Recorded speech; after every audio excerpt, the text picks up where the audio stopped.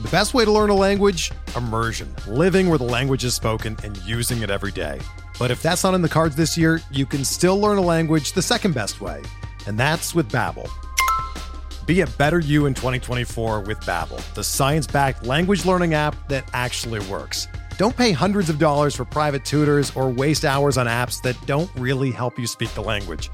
Babbel's quick 10-minute lessons are handcrafted by over 200 language experts and help you start speaking a new language in as little as 3 weeks. Babbel's designed by real people for real conversations, and their tips and tools are approachable, accessible, rooted in real-life situations, and delivered with conversation-based teaching, so you're ready to practice what you've learned in the real world. Here's a special limited-time deal for our listeners. Right now, get up to 60% off your Babbel subscription at babbel.com/Blue Wire. That's 60% off at babbel.com/Blue Wire, spelled BABBEL.com/Blue Wire. Rules and restrictions apply.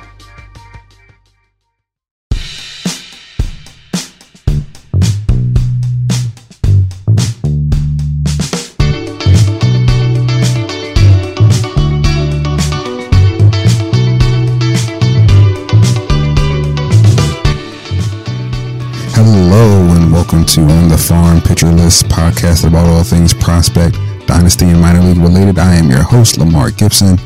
With us making our way into the summer months, I thought it'd be a good time to do a little stock up, stock down, and check in with prospects at each division. So we'll be having 6 of these episodes sprinkled in through the summer months. But before we get started, we have a little prospect rundown. We're going to start in Pittsburgh with outfielder Jack Suwinski, who's having a really good year, including a pretty hot June. He is, as of today, 10 for 25, 3 home runs, 2 doubles, 6 runs scored, 5 RBI, has a stolen base, so he's just giving you a little bit of everything. A couple of major caveats that I saw for Suwinski thus far. He doesn't walk much, so you do want to be cognizant of that. And the average exit velocity and launch angles both are under league average. So you want to make sure you have your expectations kind of properly aligned and your values properly aligned for Suwinski. I still would say he's worth the flyer in a deep redraft league. So if you're needing maybe a 6th outfielder sort of scenario in a redraft, then I would go and look at Suwinski. Dynasty managers, I would say maybe if you don't already roster him, if he's out on the wire, you're wondering about picking him up. You know, if you're in a dynasty, you want to move fast on a guy to see, and that's where it kind of becomes league dependent. You kind of have to know your other managers. I don't know who Jack Suwinski really is as a ball player yet. He's obviously getting run in Pittsburgh, and they're churning through their guys. They got Cal Mitchell. They're still waiting to kind of figure out what to do with Travis Swaggerty. So they have some guys. Of course, we're still waiting to see the saga of Brian Reynolds. Is he going to stick around? I think with his slow start to the year, he's kind of diminished his value that he had in the offseason when there were a lot of trade rumors. So I think he's going to be sticking around Pittsburgh at least for another season. But they're churning through some guys as they're looking to assemble that next great Pittsburgh team. Is Suwinski part of that churn, or is he actually somebody that's going to stick?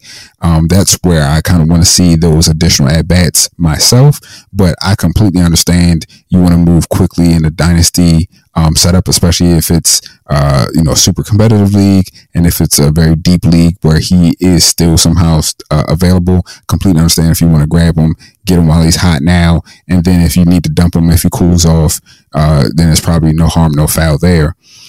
Moving on, we're going to go to Kansas City, where John Heasley just recorded his best major league start in his early career as of Friday against the Orioles. He had 7 innings of 1 hit ball, 7 Ks, no walks, no runs. And we've discussed Royals pitching before. It tends to be mostly in a negative sense. Here we have Heasley putting up really strong start. But I will say this, from a fantasy perspective, I don't see a lot in the underlying data. I was looking at the start itself and then just looking at what he's done in the handful of innings that he has. I don't see, and even looking into his minor league production this season and even last, I'm not seeing a lot there to get excited about. I think he, with that start, puts himself into that streaming power. I think you can look at possible matchups, and if you need innings pitched, then you can grab him. But outside of that, in all but the deepest leagues, I don't see a reason to actually pick and hold him up. If you had Heasley for a start against the Orioles, then obviously you benefit. But if I see that Heasley is the type of guy that has that start, and that start goes by the wayside because he was just on the wire, I don't feel super bad like, oh man, I really got to go grab him for the next time around again, unless I'm going through my own sort of churn and burn of players. So if you're in like a tanking situation, or you're just really short on pitching for whatever reason, you got a lot of injuries, then I can definitely see grabbing him and holding on for multiple starts in a row. But outside of those scenarios, I think you can let Heasley, rock on. If you see something that's a really extremely beneficial start, and I don't really even know how many teams there are that would be that great of a start, because he did put up shutout ball against the Orioles, but the Orioles their offense is so up and down, especially against a team like Kansas City and a pitcher like Heasley. You could definitely see if he ran to the Orioles again and they could completely blast them for 6-7 runs.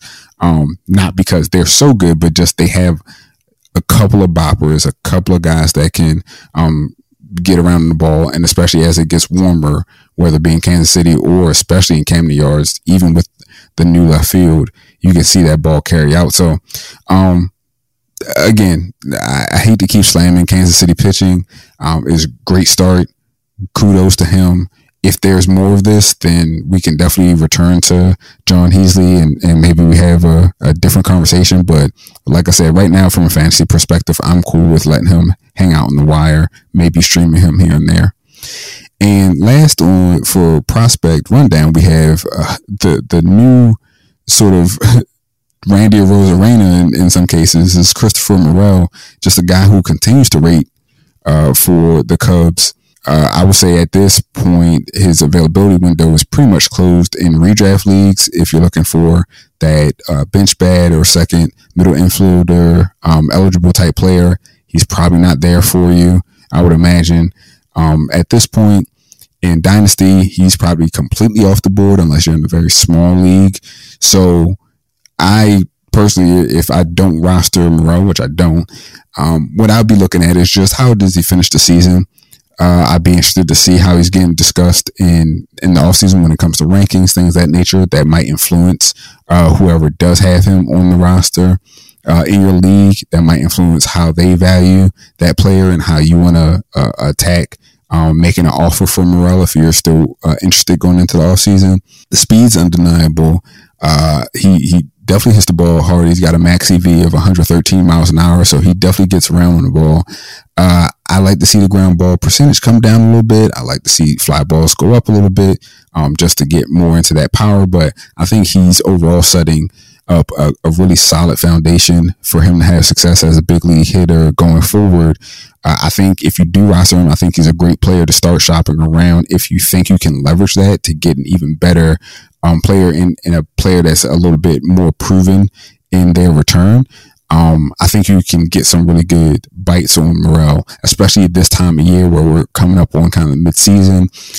People are going to be making their evaluations about, are they contenders or are they not? Are they going to be, buyers or sellers essentially in your league's trade deadline? If you have Morel, then you want to start making those evaluations as well. If you are a seller, he might be a good piece to sell. If you're a buyer, he still might be a good piece to flip to get somebody, like I said, at a more proven return coming in, to get a manager that's really impressed by Morel's hot start to buy in. With that being said, we're going to get into the subject of today's pod. And again, it's stock up, stock down, and we're going by division. So again, today is National League East, and we're going to have handful of prospects stock up, handful of prospects who looks like their stock is trending down for the time.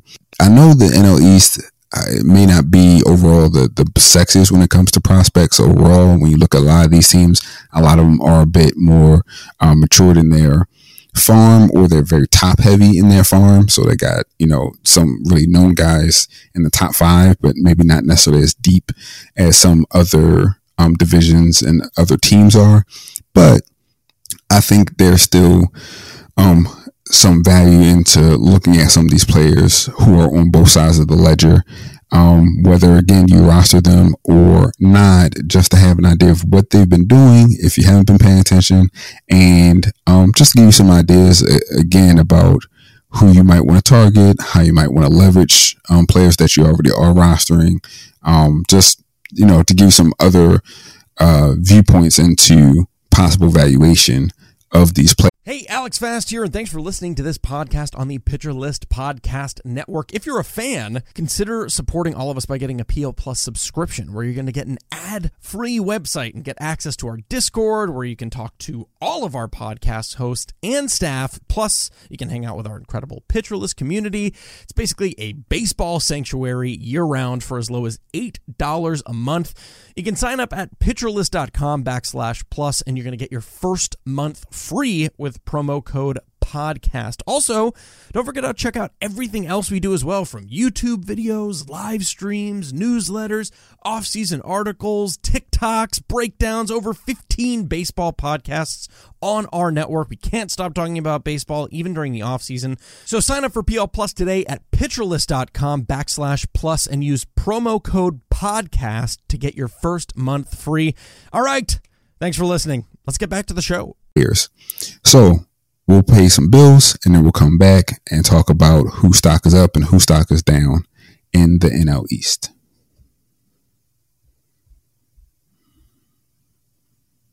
All right, and we are back. So first, on the stock upside, we're going to go all stock up, and then we'll do all stock down. Stock up, we're going to start at the low A level in Washington with the Nationals, and that's Jeremy De La Rosa. De La Rosa is outfielder. He was signed in the original recipe J2 period, when it was actually J2, back in 2018, and that was as a 16-year-old. He had kind of a subpar 2021, but because of how young he was as a signee, he comes into 2022 and he's only 20 years old. He is repeating low A, but again, that's kind of the beauty of some of these international signees. When you look at their age and you think about age level and all that sort of stuff, you could have a guy that signs 16, 17 years old, and he's 16, 17 years old, so it's going to take him, or it's reasonable to that it may take him a couple years to really get started and get things under his belt, and you still benefit from the fact that he's still not even getting into his prime yet. So it's not like college aged hitters. That's obviously a big separator between the international signees and the prep ballers, and on the other side, college age hitters. So with De La Rosa, what we see now in 2022, he's putting up 328, 401, 487 line in 45 games. He has 6 home runs. He has 18 stolen bases. And again, the stolen bases, I know we've kind of started to poo-poo them in the minor leagues as a whole because of the different changes in the rules and the bases, etc. But still, you like to see that accumulation from a guy who was supposed to be a power speed combo. So he's showing both of those thus far.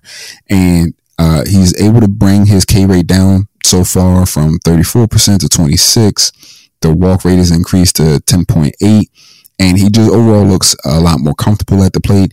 He seems to have an all-fields approach that's letting him square up pitches on both sides of the plate, so he's able to go the other way with some power, and obviously able to turn on things on the inside corner from the left-hand side of the plate.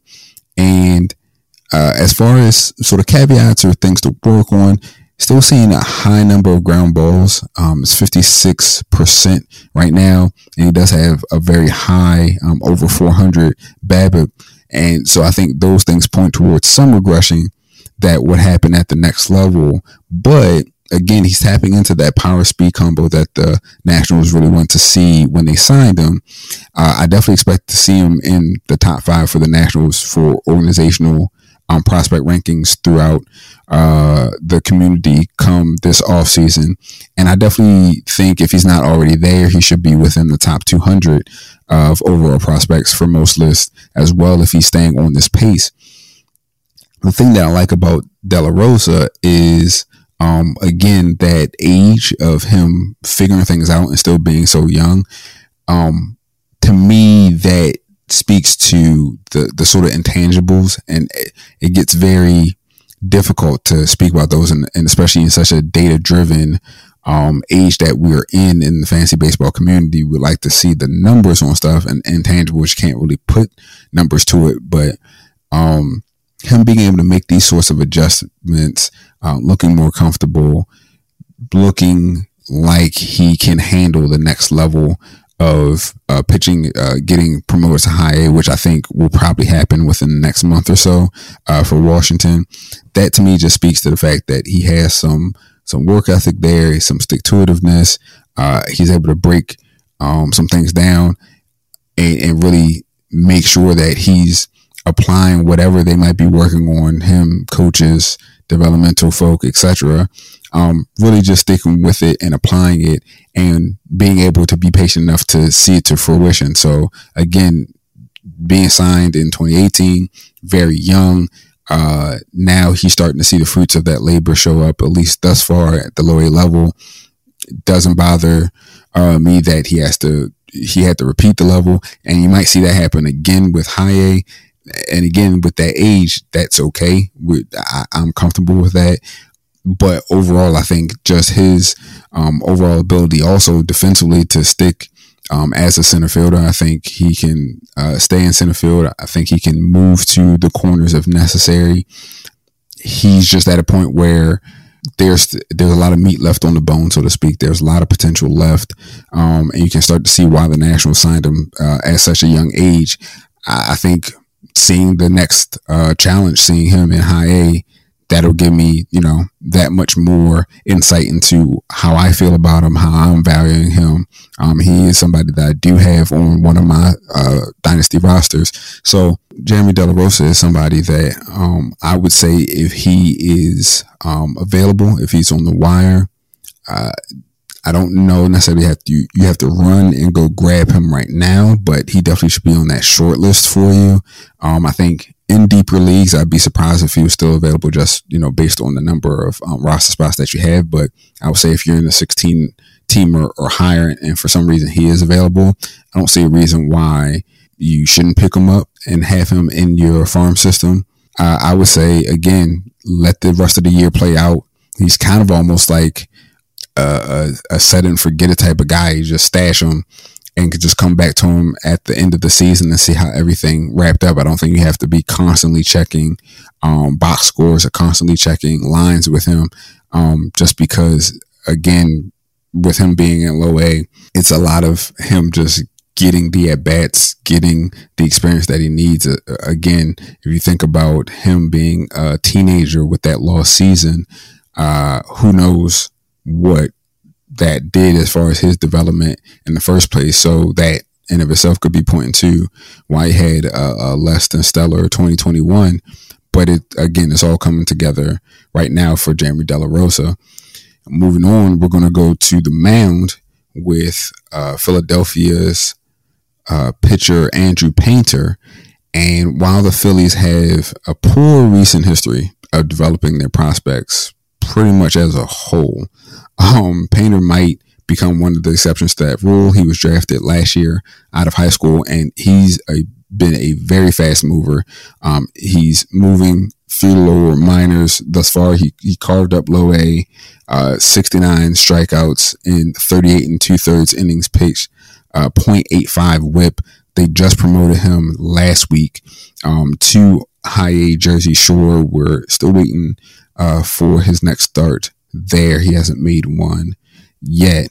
He might be starting today. Actually, I'll have to check after I finish recording, but he's shown a full repertoire of pitches. And the big thing for, especially for a prep ball pitcher in low A that's putting up the type of numbers that he has, he's showing the secondaries.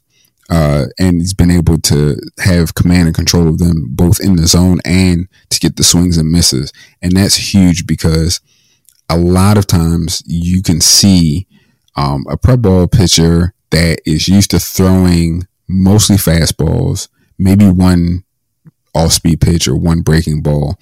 But they've kind of buzzed through most of the high school competition that way.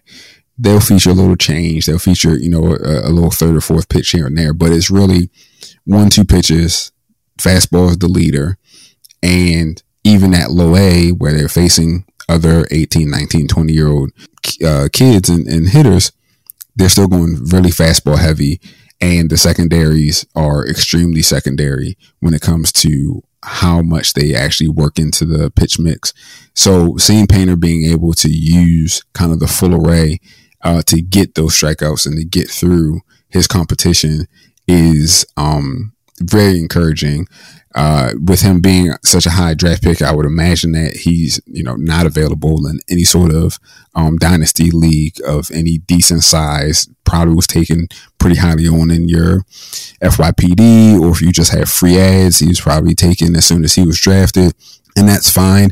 I would say if you roster him, again, you're sitting good. You're just waiting to see exactly how well he continues to do.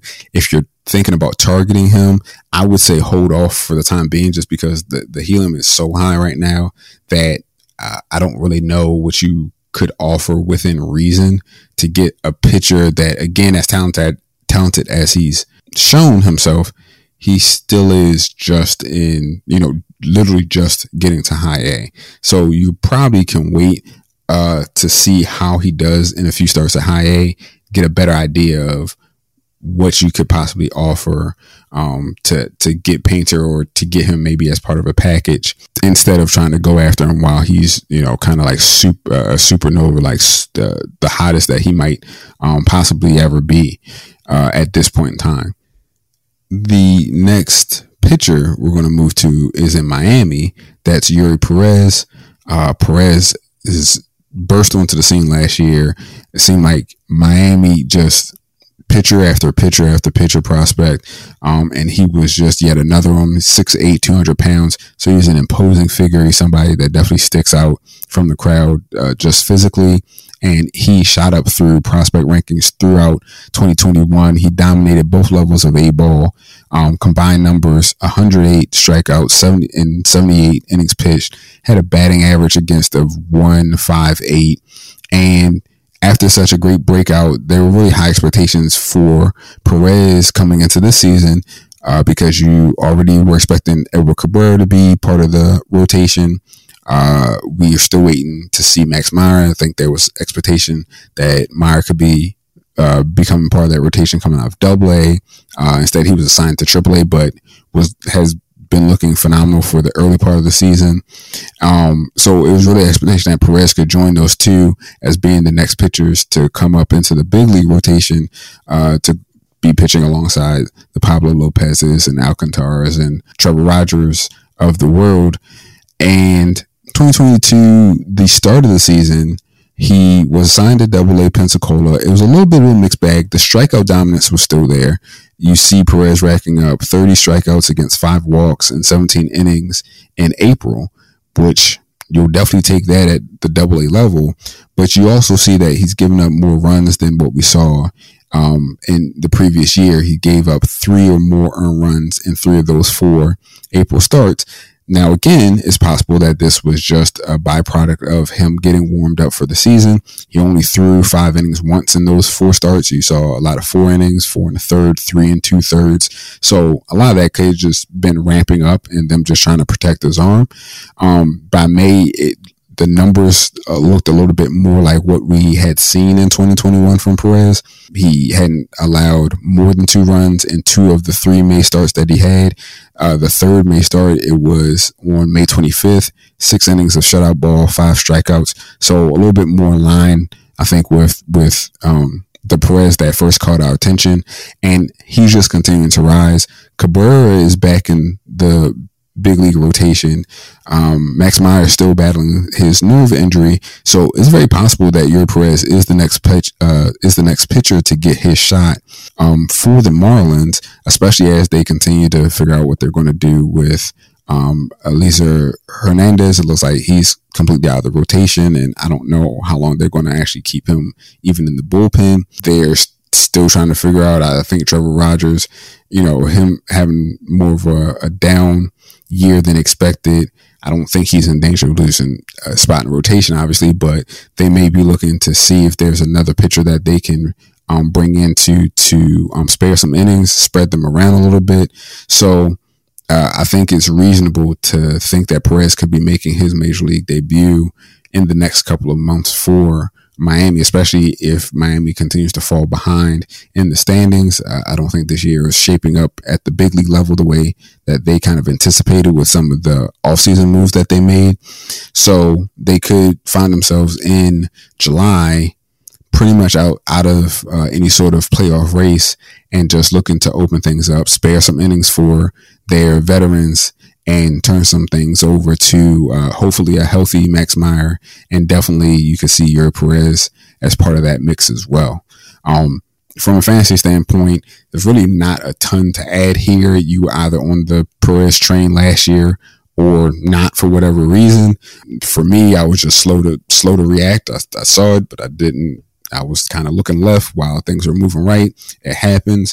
At this point in time, you're probably not going to get him from any sort of savvy dynasty manager unless you're really offering something big, and I would think it would have to be part of kind of an overall package.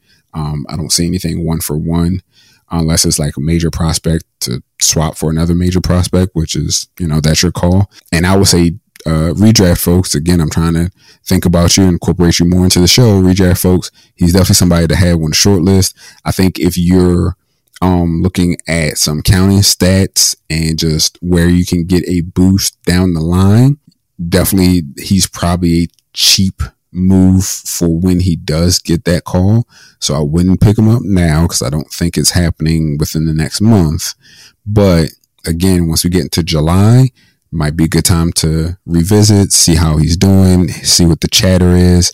And if you need strikeouts, if you need just overall innings, because again, if you're running into having some injuries impact your rotation by July, it might be a point where he's a good add for redraft leagues. And our last stock up prospect in the NL East comes from the New York Mets organization. And it's no big surprise here either. It's a very known prospect, known and highly regarded, and that's Francisco Alvarez, their catcher. Alvarez raised eyebrows in 2021 thanks to some really outstanding batted ball data. He had a 95 mile an hour average exit velocity as a 19-year-old, and that was coming out of the Florida Complex League. He goes straight to high A. He continues to do damage there, and it's kind of similar to Eury Perez in the fact of between those two leagues combined, he did so well that coming into 2022, I think it really raised people's expectations about what he can do next. That batted ball data I saw a lot in connection to Alvarez when it comes to exit velocities and launch angles. A lot of tweets regarding that. So as a 20-year-old in AA, so again, thinking about that age and level, he's, I think, availed himself pretty well. He's hit 12 home runs. He's got 16 doubles. He has a 347 OBP. He strikes out a decent amount. I personally am not surprised by that, given, again, his age and just the overall player profile, because he's definitely more he's definitely more power over hit. But I don't see him being like a single category guy, and especially with catchers. And I know catching prospects that we have coming up now are kind of shifting some of the thinking around how we value catching prospects. But if we stick to some of the age-old adages, they don't have to be, in Alvarez's case, I don't think he is just a single category contributor. I think he'll give you home runs, obviously, but I think he'll give you OBP. I don't think he'll be a drain batting average. I think he can be a 250, 260 batting average at kind of floor. And I think best case scenario, he could be even higher when it comes to average. I think he can contribute in a few different scenarios. He has earned praise from evaluators and scouts for his defense at catcher, and I think that just helps his overall value, because that means it'll be that much easier for him to get everyday at bats without the Mets having to worry about, this guy's kind of a zero on defense. So we always have to constantly move him around and figure out where he's going to play. If you think about sort of what ended up happening with Dom Smith, it was like, well, as long as he's hitting, we'll figure out a place for him to play, but he's not really a first baseman. He's not really either corner outfielder. We can kind of stick him at left if we have to. And then once the hitting tailed off, there was really nothing to do. I know it's not apples to apples, but just saying defense, even though we can't necessarily put a number value on it from a fantasy perspective, it does inform a lot of general value for prospects. And this is in one of those ways it can do so in a positive sense. So for me, I think at this point, the sky's the limit for Alvarez. I think he could easily be making his major league debut next season as a 21-year-old for the Mets. He's been that good. I think the bat speed and just that batted ball data is such a strong case for him. And I think that his approach and his production is such that I don't know what else the Mets really would want him to show in the minor leagues. And we've obviously have some high profile guys that have struggled jumping from AA to the majors and even from AAA into the majors, where they've had to then go back and get a demotion and come back up and kind of do this back and forth to get some traction. That obviously could happen to Alvarez. It could happen to pretty much any prospect. There's not really any guarantees, but are they going to say, hey, he needs to cut down his strikeouts more? They could, but I think if you were to actually be able to drastically reduce that K rate, it probably comes and sacrifices some of his power as well, because then he's probably just not swinging as often and finding those balls to drive. And I don't think you want that. So again, I think he's so talented at such a young age. He could easily transcend from AA into AAA. The only other question I could see is, do they want to give him some AAA exposure just for handling pitchers, just kind of maturing a little bit more as a catcher and as the sort of coach on the field that catchers tend to be for teams? That is one place that I could see them making the case for moving him a little bit more slowly. But offensively, I think if he continues to produce this season the way he has thus far, there's no reason for them not to have him somehow included in the 2023 Mets lineup. And I think, look at how well they're playing this season. We'll see how the rest of the season ends up, but that could become very dynamic to add a player of Alvarez's talent to what's been a very talented and productive Mets team so far. So that's the positive. That's our stock ups. But now we have to get into the negative, and that's stock down. And we're going to go back to Miami and go in the outfield where we're talking about JJ Bleday. And I'll be honest, Bleday might be one of the most sort of frustrating and disappointing prospects to currently roster, simply because his inconsistency, I don't really know. Well, let me take that back. I'm starting to get an idea of where to put him. I think it just, that value of what he's showing now may not necessarily match what people want him to be or what people thought he was going to be a couple seasons ago. Of course, super high draft pick, drafted number 4 overall from Vandy in 2019. He immediately gets assigned into high A. It's not uncommon for college hitters, again, because they have a little bit more experience than what we talked about earlier with prep bats or international guys that are early teens. But with Bleday, that early assignment might have hurt him a little bit. He had a decent start, wasn't really remarkable, but again, that's 2019 lost season, and then we jump into 2021, and it definitely looked like he may have been one of the prospects that were negatively impacted by that lost year.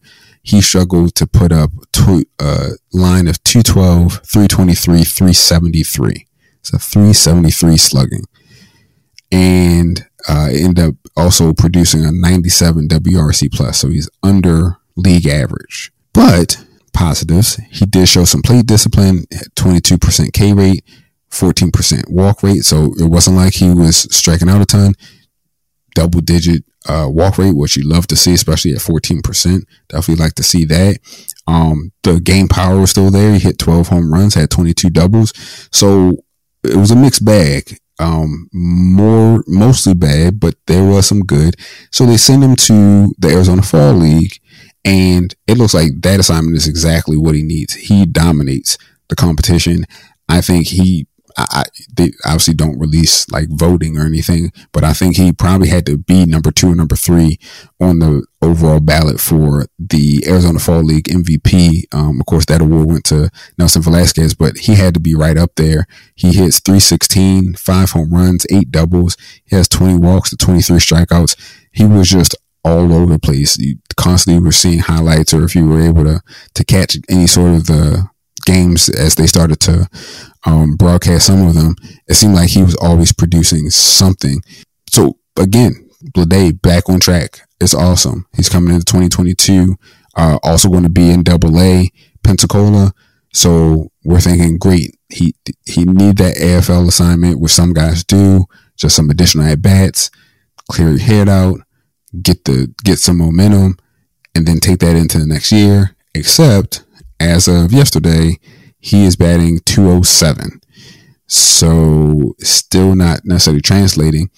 But again, it's not all bad news. He has a .363 OBP. He has 18% walk rate. He has 11 home runs.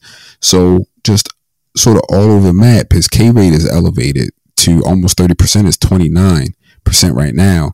He's hitting fly balls at a 57% rate, but it's not like he's hitting a ton of pop-ups. So we're talking about fly balls that are actually getting into the outfield, but at almost 60%, that's just not sustainable to give you a lot from an average standpoint. So again, the frustration comes because I think Bleday might be another 3 true outcomes player, and that may just not have been anticipated at the time.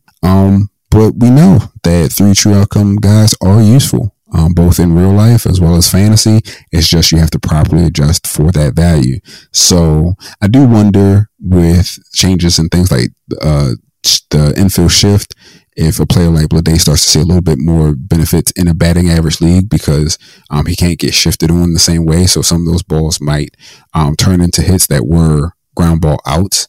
And so that might be helpful to give him a boost. But I think right now you could probably get Bleday for cheap from a manager that is disappointed.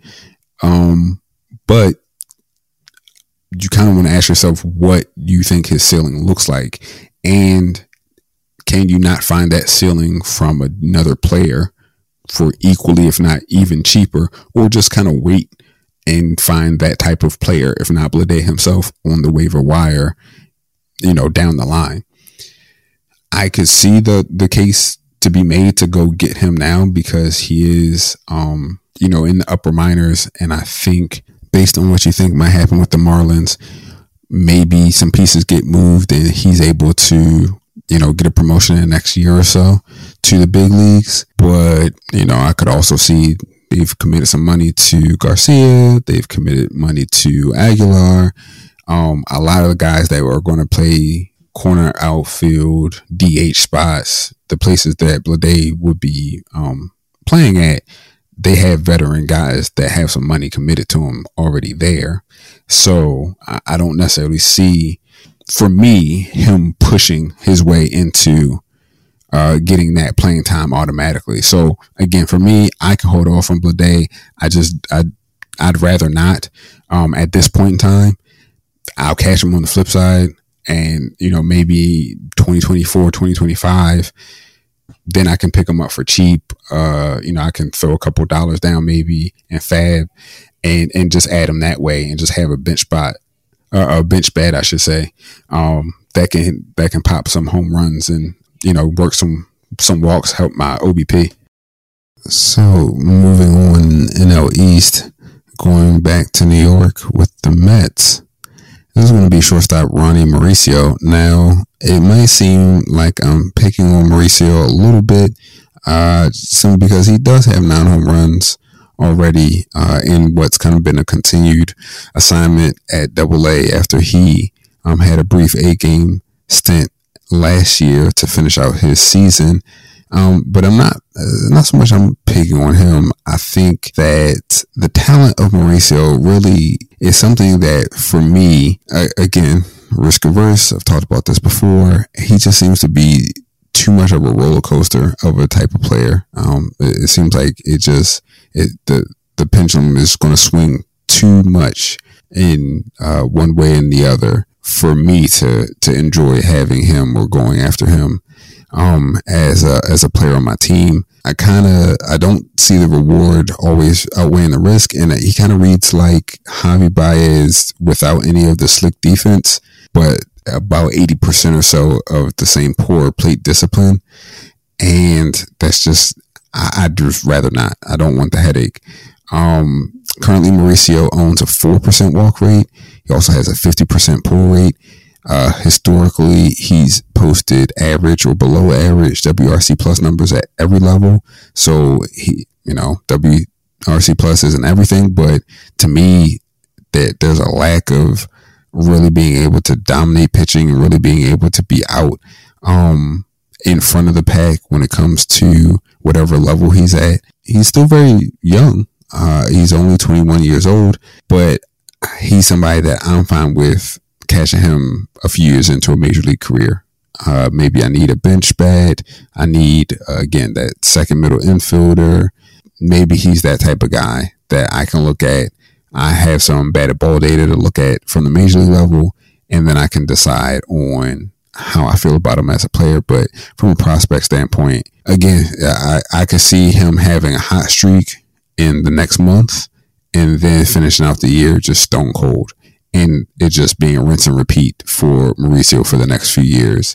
And again, some of that is just prospects can always be like that, but I try to go either towards somebody that is going to be very stable, as stable as, we can kind of forecast, or if I am going to go with somebody that's, super high ceiling, then it's going to be somebody that is probably definitely outside of top 100, definitely outside of top 200 even, probably a top 300 or lower type of guy where it's a complete flyer, right? We talked about Gabriel Gonzalez last episode and some of those other complex league type players. There's some other high A guys that I may take a look at that are not super well known, aren't going to be ranked simply because it's so cheap for me to acquire them. It's literally just a free ad. I don't have to trade for them. There is no name brand value to them. And if they get hot, cool. If they become terrible, fine, I can drop them. Mauricio, it's a little bit more legwork. You can't just drop him because he has too much name value and too much cachet. But you're going to be hard up trying to trade him if you don't like what you're seeing from the minor leagues. So you kind of have to ride him out. And I don't like prospects that I feel forced to have to ride out to see what's going to happen. You have to do enough of that in the major leagues with major league players.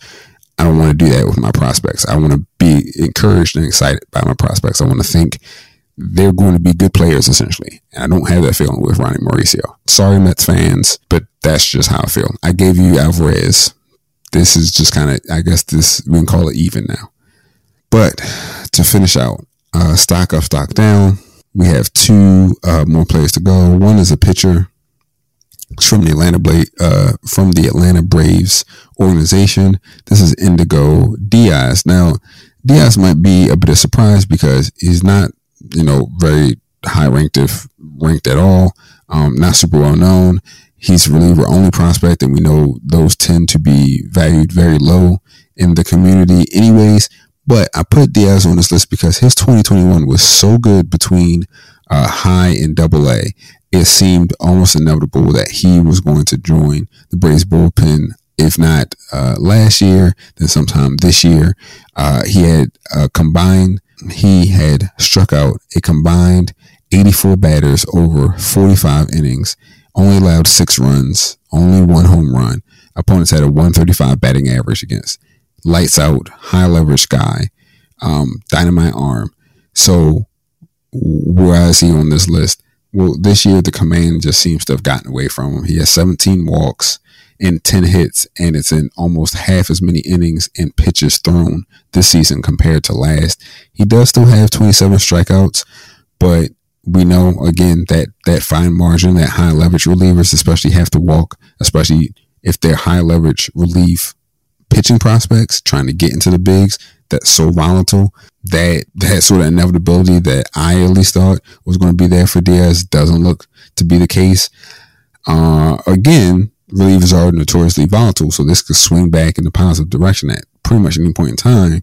So it may be somebody to still keep an eye on, because to have a high leverage reliever that you can have cheaply, that's going to give you both ratio and counting stats help, like Diaz could potentially do, that's always a boon, especially as you're going into the back half of the season. And you might be turning through some relievers that are starting to blow up, guys starting to get injured, etc.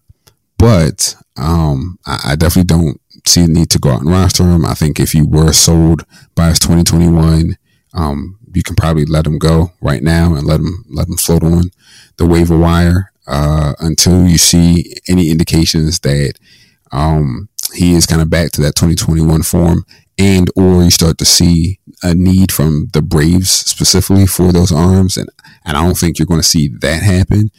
They have Strider obviously kind of going from the bullpen into the rotation, but I could definitely see if they had a major need, them bringing him back. They have a ton of other upper minors arms for the starters as well, so I could see them bring in Jared Schuster, Tucker Davidson. They've given some run at. Who else am I missing on? Darius Vines is a name that I know isn't super well known, but he's been pitching rather well, and I could see him maybe being a little bit better out of the bullpen than a starter, even though he is a starter right now in the minors. But the point is, Atlanta has some arms that they could sort of mix and match into the bullpen. So it really would need to be Diaz sticking out like he did last year, doing that again to really make that push for him to get that promotion into the conversation into the big leagues. So maybe it happens, maybe it doesn't. I was just very surprised, so I put him on that stock down list because I thought for sure we were going to be talking about Indigo Diaz being really a surprise, maybe even closer type for the Atlanta Braves this season, and obviously it has not happened. And wrapping up, our last stock down prospect for the NL East is out of Philadelphia, outfielder Johan Rojas. And Rojas, incredibly toolsy player, more hit than power, but he just hasn't been able to translate those tools into any sort of consistent skills. He's another person that benefits from just having been so young when he was signed. He's been with the organization since 2018, but he's only 21 years old now in high A. Again, hit over power. He doesn't strike out much, but he doesn't generate a ton of power. As far as home runs, last year he hit 7 home runs. That was a career high for him, and that was at low A. Right now, he's just hitting too many ground balls. He has way too many pop-ups as well if you look at the infield fly ball percentage. And I think those two really just sap any sort of threat that he might have with his above-average plate discipline. It really doesn't matter if you know what pitches to take versus what to swing at. If when you're swinging, you're not able to manipulate the barrel, not be able to drive those balls in a way that are going to do damage. If you're hitting them straight in the ground or popping them up in the air, then you're still just producing outs just in a different fashion than if you were striking out. Currently, I would say Rojas' ceiling right now looks like a 4th, maybe 5th outfielder. But I think the danger is, especially with Philly and the way that their minor leagues are, I could see him being a season or so away from just being a complete afterthought as a prospect if he continues to struggle in this way. If you look at their number 1 overall guy, Mickey Moniak, he's just now starting to threaten into becoming a big leaguer. He was threatening to make the team in spring training, ended up having some injuries, went to the minors, had I think another injury. He's just coming back from that. He was on the 40-man, so he was able to come back to the big leagues, and I know he's been making some spot starts and some spot appearances in the outfield and as a pinch hitter currently. But that's your number 1 guy. And development piece just didn't happen. But also, they kind of were just, so quick to turn the page and we're just going to throw money at it. Sign, an outfielder, sign some big name guys instead of trying to develop. Don't necessarily blame them if you can get a Bryce Harper or if you can get a Nick Castellanos. Why wouldn't you?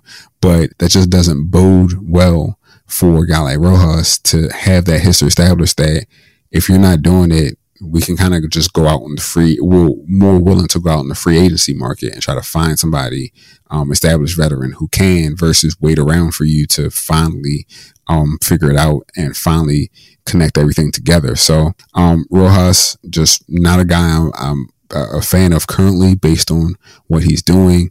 We'll see if anything, changes. We still have about 3 months left in the season, so things could change to make me change my mind. All these guys, especially the stock down guys, with the exception of maybe like Mauricio, could end up in a trade where they just need a new environment, and who knows what being around new coaches, new teammates, just overall, new environment does to kind of kickstart their way. But for me, Rojas, I'm fine with letting him just hang out on the waiver wire as well. So with that all being said, that stock up, that stock down. As far as the articles coming out, still the regular schedule, minor league players and pitcher of the week, which I've been having a lot of fun with. I hope you guys have been enjoying those articles because I have a lot of fun putting those together, grabbing some video for you guys, grabbing some stats and just looking into who's having a great week and why. So I really hope that you guys have been enjoying it as much as I've been enjoying putting them together. You also had the farm system power rankings. Took a brief break during the Memorial Day weekend, and there really wasn't any movement because it was such a weird short week for the minor leagues anyway.